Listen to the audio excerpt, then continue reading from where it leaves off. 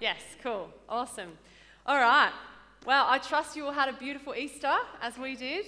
I just want to say, I don't know if Rachel's still in here. Rachel, Lynn, Leanne, thank you so much for sharing last week.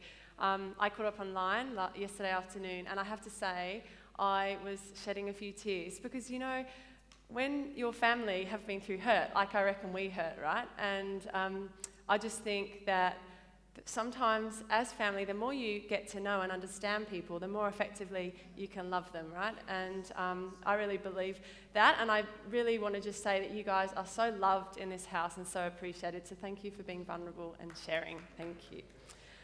So we had a bit of a road trip to Adelaide over the last few weeks, in case you were wondering where we were, and we took the 3 children and the 2 dogs, and we had a fabulous time. Michael's sister Jess lives in Adelaide, so it really meant a lot to her that we travelled all that way. And she's a beautiful girl, very in control of her life and of everything, including her big brother. And so Michael had to submit and just do as she said throughout the trip. But we said, Jess, you can plan whatever you like, but just please leave Sunday free. So we found a beautiful church in the little area of Paradise where we were staying, and the church was called Influencers Church. And it was so beautiful, and as you walk through the doors, it says, welcome home. And that's what church is, right? It's home. And we're brothers and sisters in Christ, we're family. And we felt that. We walked in and we felt we were at a home away from home. And when we first walked through the doors, they had an Easter egg colouring competition. So my kids had their eyes on the prize, and so they were off a little station colouring in. And Michael went and bought some coffees. And I thought, well, there was just people buzzing everywhere. There's probably thousands of people in this church. And so I went and sat down, a good little Christian girl, and I just got my Bible out. I thought, well, you know, I'll just do my little devotion, because I'm not really that great, to be honest, in making small talk with new people.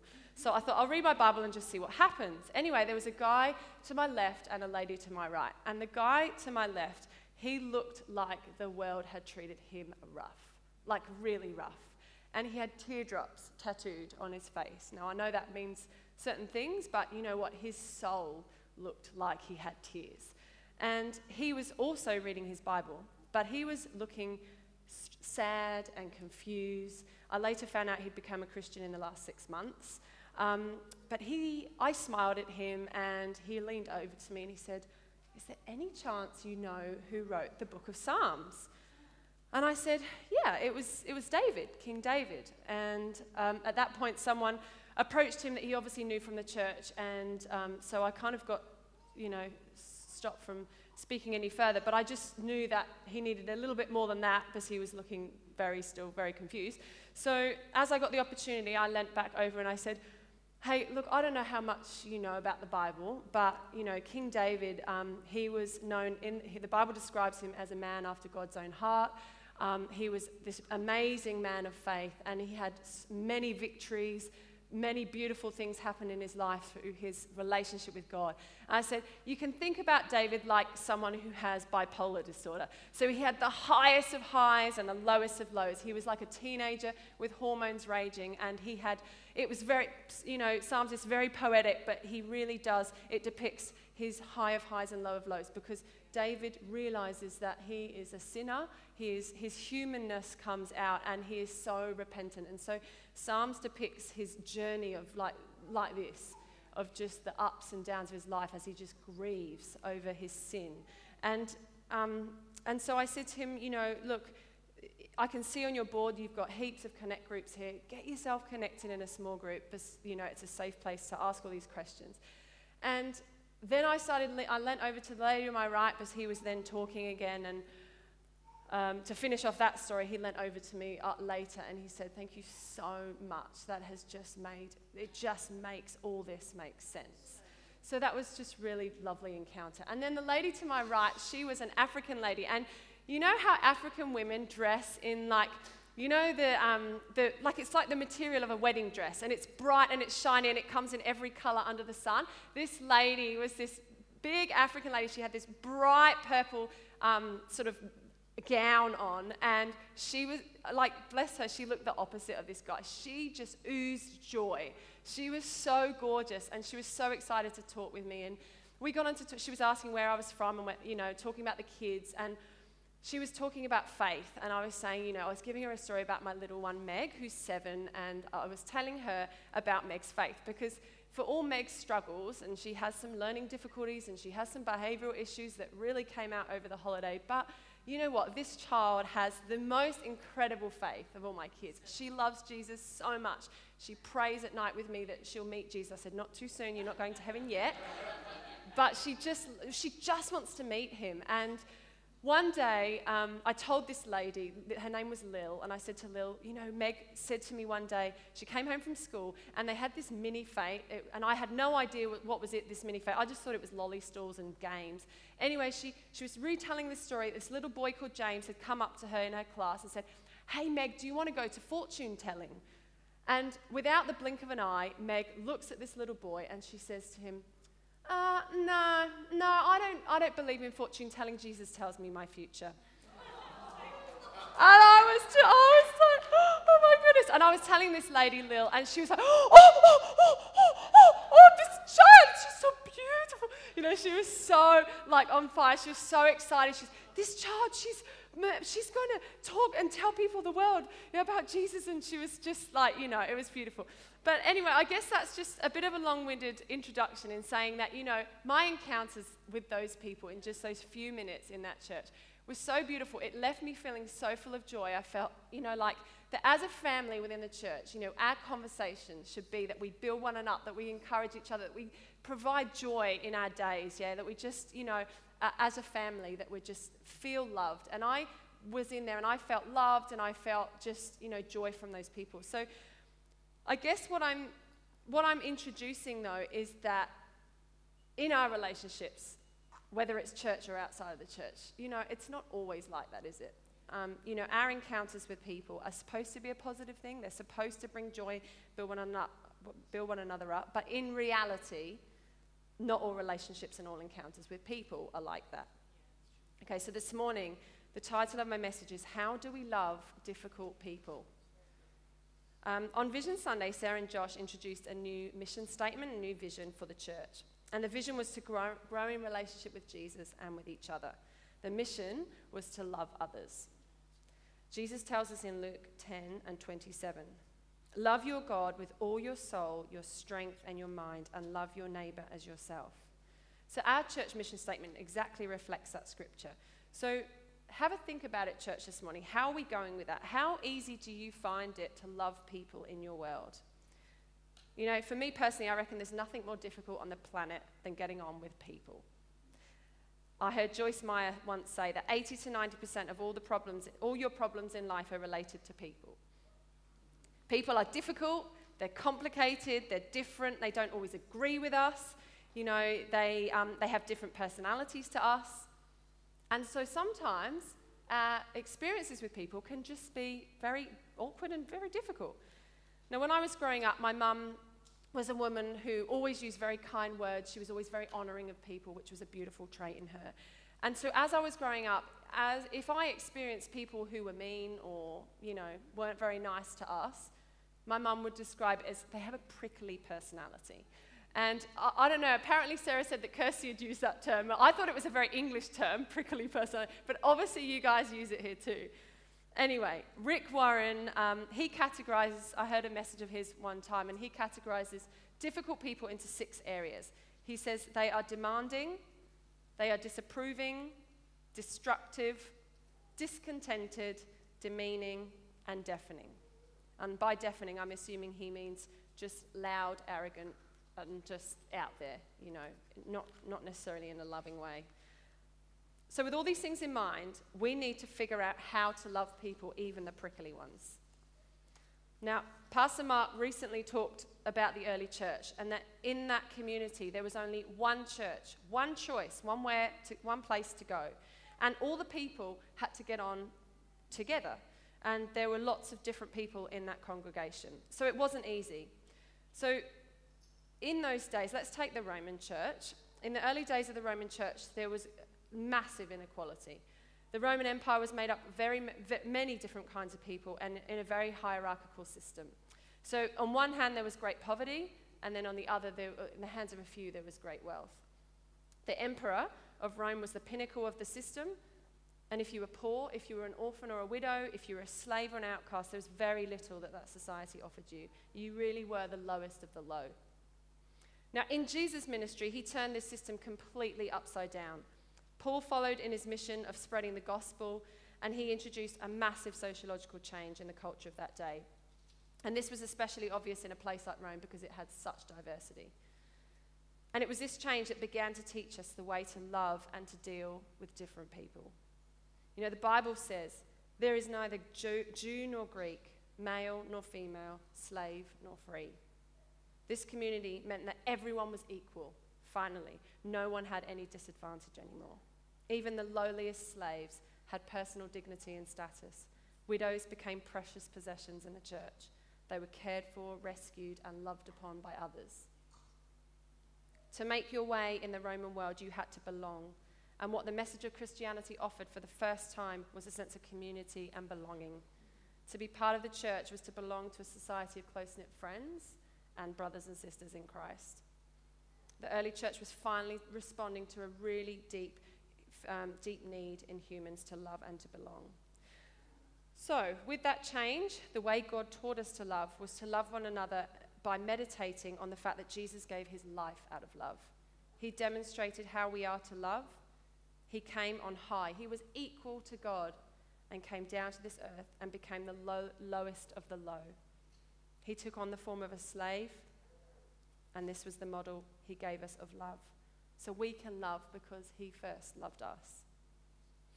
Now, I think that early church wouldn't in a moment have gone from a mentality of enslaving to a mentality of loving, even with the Holy Spirit.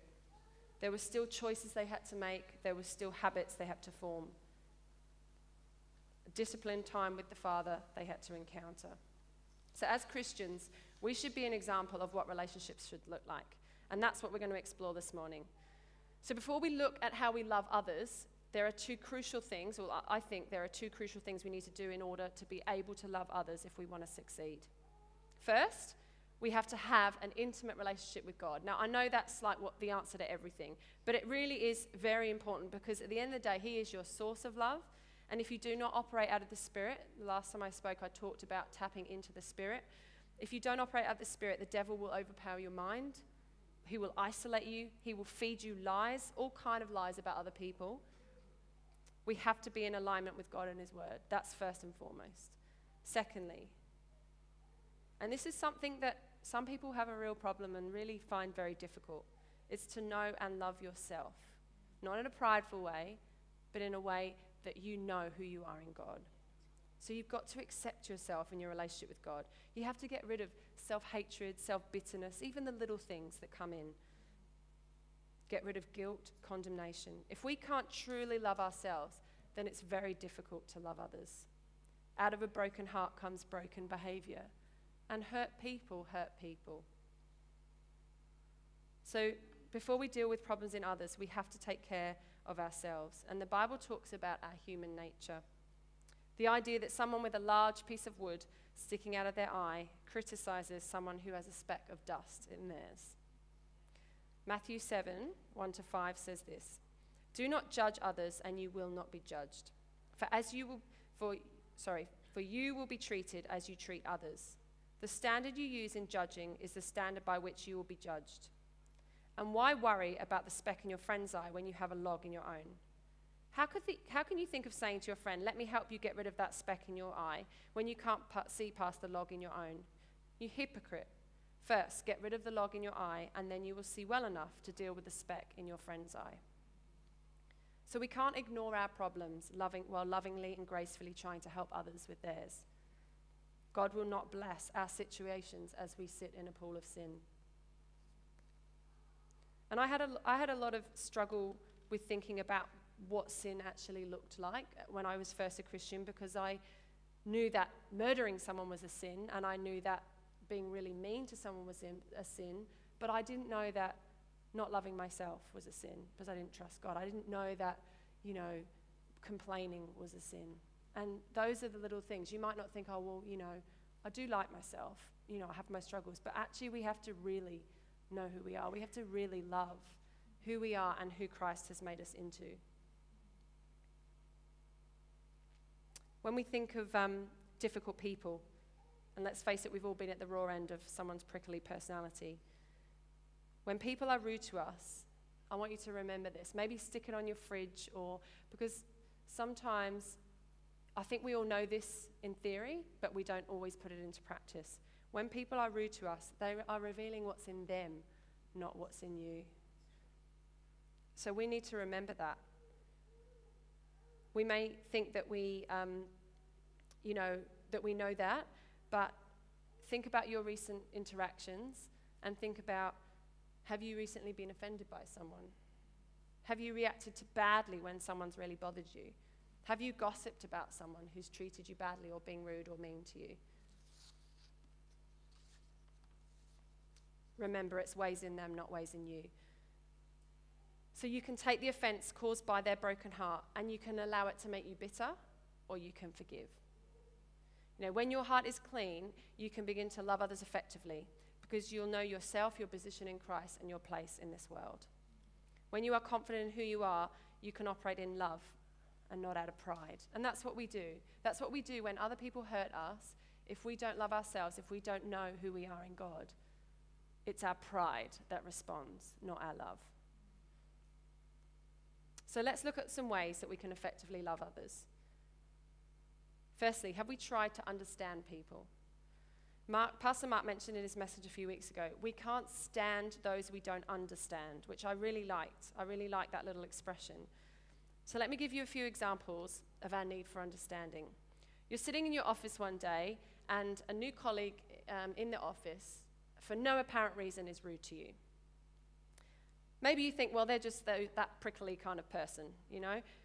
But what if you knew their marriage was breaking down? What if they had a son who had leukemia? With that information, would that allow you to cut them some slack? Would that allow you to give them grace? You know, when we know something about someone, when we have wisdom about a situation, we can cut people slack and we can give them grace. And knowing God is the beginning of wisdom. In Proverbs 1:7, it says, fear of the Lord is the beginning of wisdom. And then in Proverbs 2:6, it says, for the Lord gives wisdom, from his mouth comes knowledge and understanding. And I believe that when we're tapping into our spirit, when we know God so well, when we know his word, I believe that when we have difficult encounters with people, I believe it's the love that comes out of us, that he gives to us, that we can respond with. So understanding people is important. If someone leaves you feeling horrible in any kind of way, assume they're just going through some crap. You know, try to understand their situation. Sometimes we need to have a deeper understanding of people's culture. Sometimes people have suffered abuse that you just can't relate to. And sometimes you just simply have a difference of opinion. You know, within one church community, how many people can have such polar opposite opinions on certain topics? We've talked recently about the political situations going on. We have people in the same church with the same faith, with knowing the same God, some sitting here and some sitting here. I think Mark talked about culture wars and stuff which also applies. People's opinions on how to raise a child, how I raise my child, is not going to be the same as how you raise your children or you raise your children. Different views about education, how you spend or give generously your money. How I spend my money is certainly not how some people spend their money. And health and well-being. You know, how many people see that very differently? What does health look like? So unless the Bible is very clear on what is not allowed, there are many views and opinions that we must consider. So let's take a hot topic at the moment. Let's take open and closed borders. Now, I'm not going to give you my opinion. I just simply want you to think about your views and how you may communicate your views with others. Where do we form our opinions on a topic like this? Do we read and do we listen to biased media sources? Do we listen to scaremongering? Do we listen to negative people with agendas? Do we listen to people with hot-headed opinions? Or do we diligently seek unbiased and accurate information, including studies that reveal the truth about the statistics that are actually involved? Do these studies show the advantages and the disadvantages of open borders? And have we asked God to reveal the truth deeply in our hearts. I read an interesting article recently that involved numerous studies and showed that opening up our borders, even just a fraction, I think it was by 3%, would be the most powerful weapon we have in the fight against global poverty. And that scaremongering about jobs and security just isn't true in the real statistics. Yet other articles show the cons and the real effects of people's lives visibly seeing the effect of mixed culture, losing identity, problems with crime, fear of terrorism. Have you asked God to open your heart and your mind? Do you share your opinions on social media? If you do you share this message based on a heart of love? In the church that Swell and I used to belong to, we did a lot of camps with teenagers, and one of the things we used to do, because teenagers, as I said before, have like all these raging hormones, they have strong opinions, they have highs and lows, and one day we got the kids, we had this debating time, and we got the kids into males and females, and we said to the girls, we want you to debate that men are the stronger sex, and boys, we want you to debate that women are the stronger sex. And it just allowed them, with their, hot-headed opinions, to actually see things from the other side. So church, I challenge you this morning, if you have a really strong opinion, I challenge you to fight on the other side. Fight on the other side of your argument and just give yourself perspective. And just think about how you communicate your perspective with others. So I'm not telling you my perspective either way. I don't use social media, so you don't hear my opinions. And I don't use social media, so I don't hear your opinions either. So I have no idea what people think on this topic.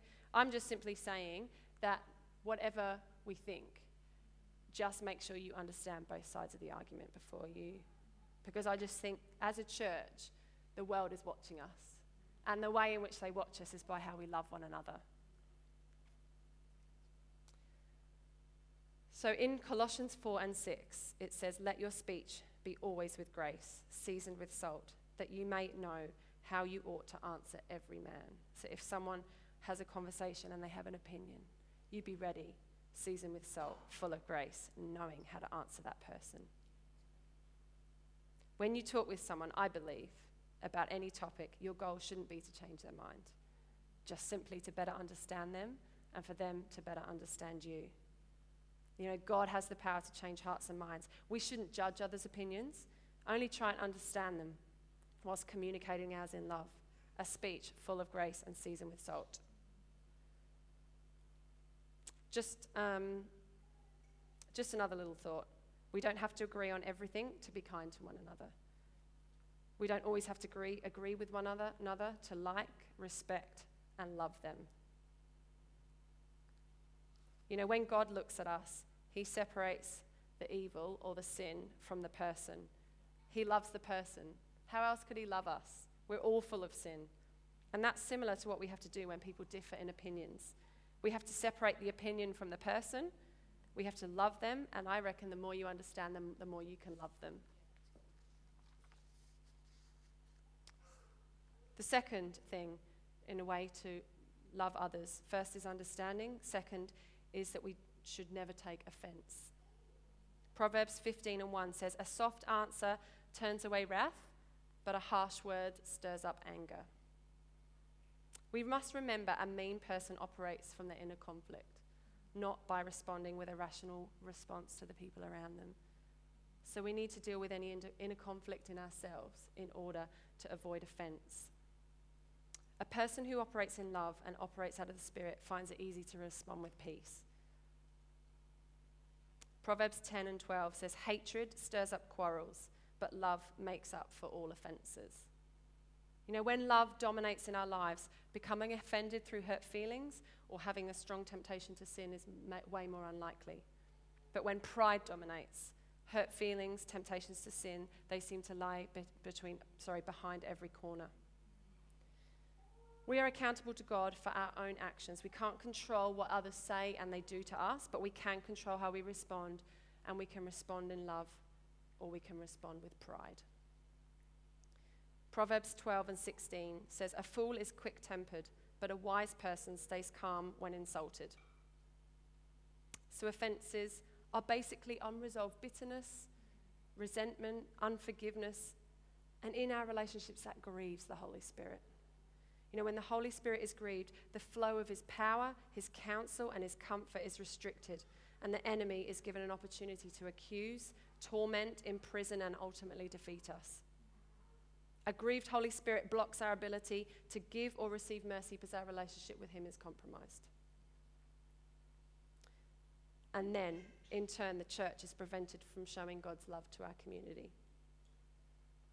So what do we do, guys, if we recognize this happening? We repent. It's simple. We simply repent of our offenses to God.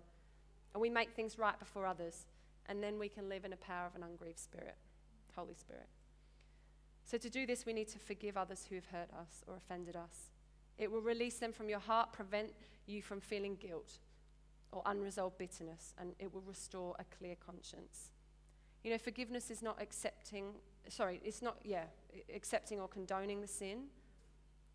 It's not saying it made no difference in my life, and it's certainly not allowing it to be repeated. It's a choice, it's a decision that you make to no longer hold an offense against that person or a group of people. Now, there are some really essential principles that we need to understand when looking at how to deal with difficult people who have abused us or hurt us, or cause any level of physical or emotional harm. You know, it can be confusing, right? Because the Bible says, honor your father and mother. It says, love your neighbor as yourself. But what if they're the ones that have hurt us? What if they're the ones that have emotionally and physically hurt us? And the Bible doesn't just say, just love others as you can, or, you know, just do your best. It commands us to love. So how do we do that with people who have really deeply hurt us? I'm reading a book at the moment by Dr. Henry Wright. He's The More Excellent Way. It's given to me by Beth Garkett, and I'm just devouring this book. It's amazing. Anyway, this Dr. Henry Wright, he says, we should only honor those who've hurt us to the degree they honor God. If someone is evil before God, we don't honor them in that evil. He later goes on to say, we cannot afford to preach a gospel that preaches a codependency with evil. Codependency here is calling evil good in the name of love. In Psalm 97:10, it says, those that love the Lord hate evil.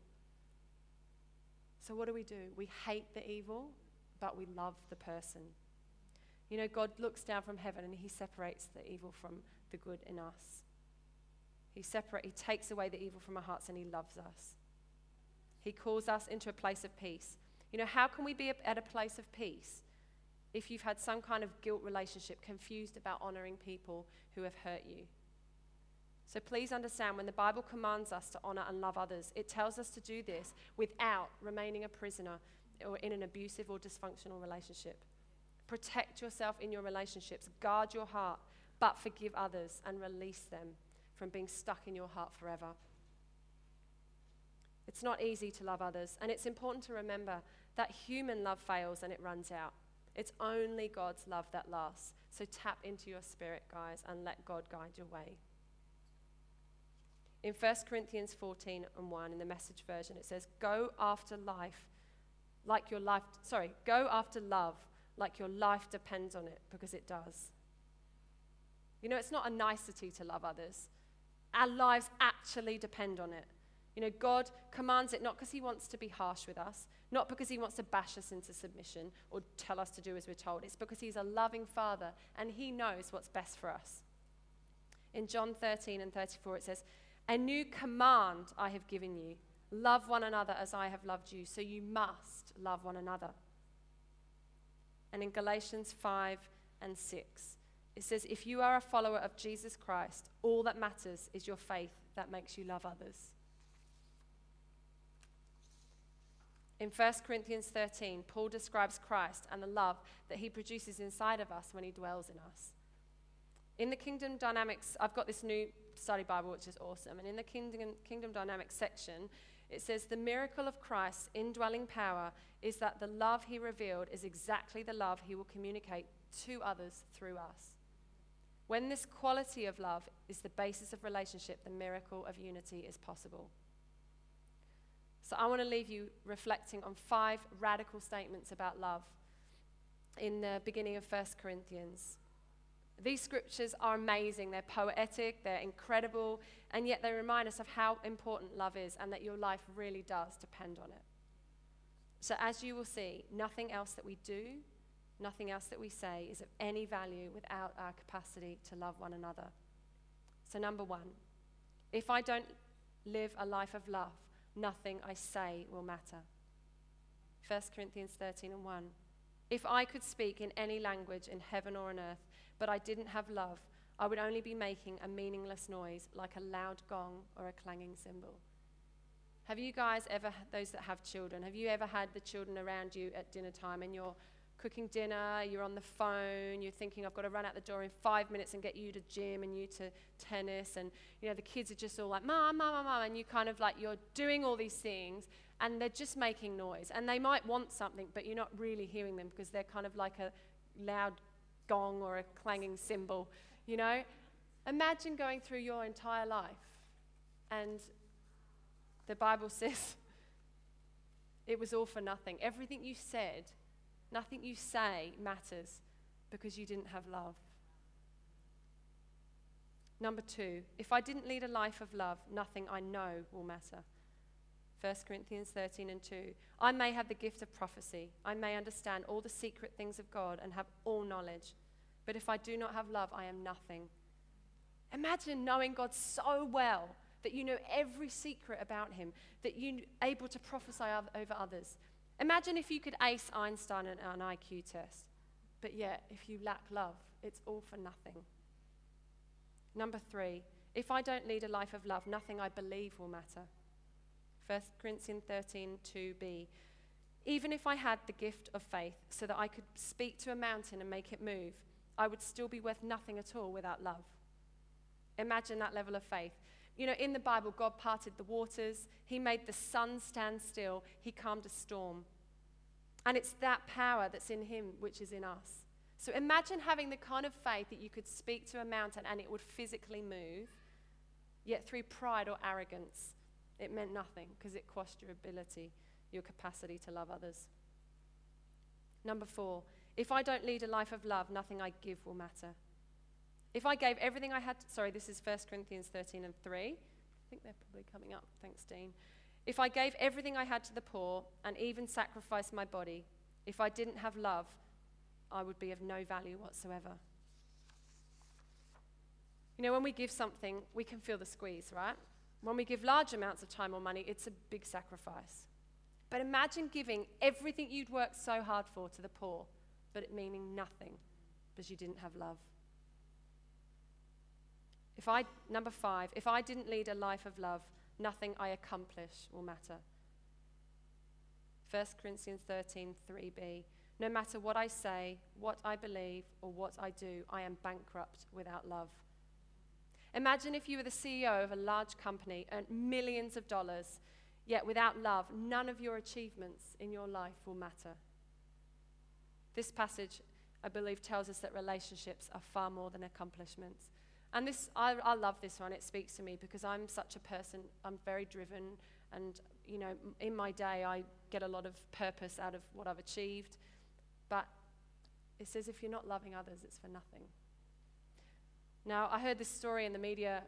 Swelly showed me a few months ago, and it was a guy who was a fashion icon. He was worth about $300 million, something like that. And do you guys know this story? Do you know where the proportion, a very large proportion of that wealth went to? To his cat. Yeah, it was the inheritance. So don't you think that man, he may have been wealthy in here, but he was bankrupt in here? Because you know what? If that man had loved others, don't you think? Look, I love my animals, don't get me wrong. I'm not criticizing animals. But don't you think if he had been full of love, that money would have gone to people he loved? It would have gone to people in need if he didn't have people in his life. I just think that poor man, I feel so sorry that he was so bankrupt because he lacked love. Church, will we be committed this morning to love one another as if our lives depend on it and if the lives of others depend on it? John 13:35 says, your love for one another will prove to the world that you are my disciples. I believe the world watches us, and it really is primarily in how we do this well. Love should be the essence of who we are and what we do. So how do we love difficult people? Well, we turn to God, who is the essence of love, the giver of love, and the sustainer of love in us. Quick recap.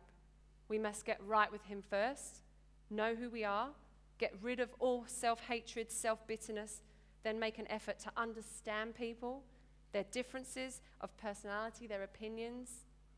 We must not take offense, and we must learn how to forgive. And we must learn to love others like our lives depend on it. You know, 1 Corinthians 13, after these verses, it goes on and describes exactly what love looks like. And Mark mentioned this in his sermon. You can use some of those things as a yardstick to see how, measure to see how you're going. You know, I want to emphasize this one final point. None of us are perfect. And as I said before, human love runs out. God doesn't want us feeling condemned if we haven't yet reached this standard. But he wants us striving towards it. You know, if we've fallen short, we simply repent. The power of forgiveness immediately fills our hearts. We become right with God. We are sanctified. We are holy. So today, go out and think about your relationships with God and with each other, and make a plan to love like you have never loved before. So good. Thank you, Kath. We might get the band up, and I think we might finish with singing a praise song, if that's all right, team. How good was that, and thought-provoking?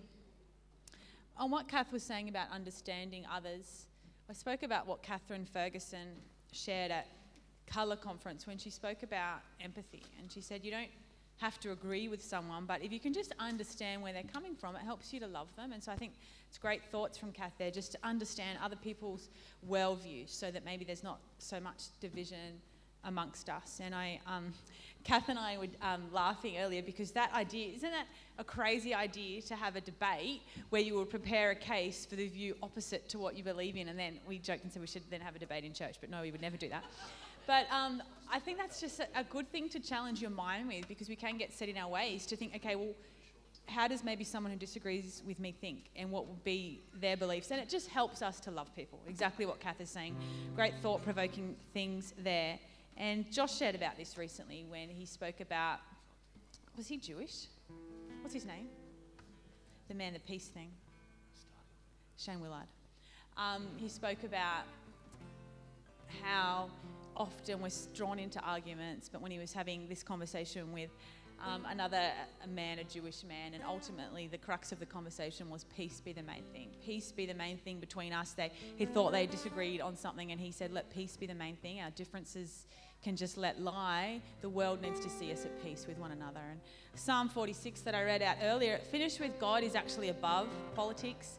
How often are we not above politics? We get drawn into petty arguments. So may we tap into the heart of God with that. May peace be the main thing. May we know how to love one another in spite of difference. And last thing on forgiveness. That was so good what Kath was saying about forgiveness. And I heard Chelsea Smith, Judah Smith's wife, talk about this. It says in the Bible that we're to forgive each other, not 7 times, or forgive someone's sins against us, but 77 times. And she referenced, like, Kath, that doesn't mean that you stay in an abusive relationship and keep forgiving someone.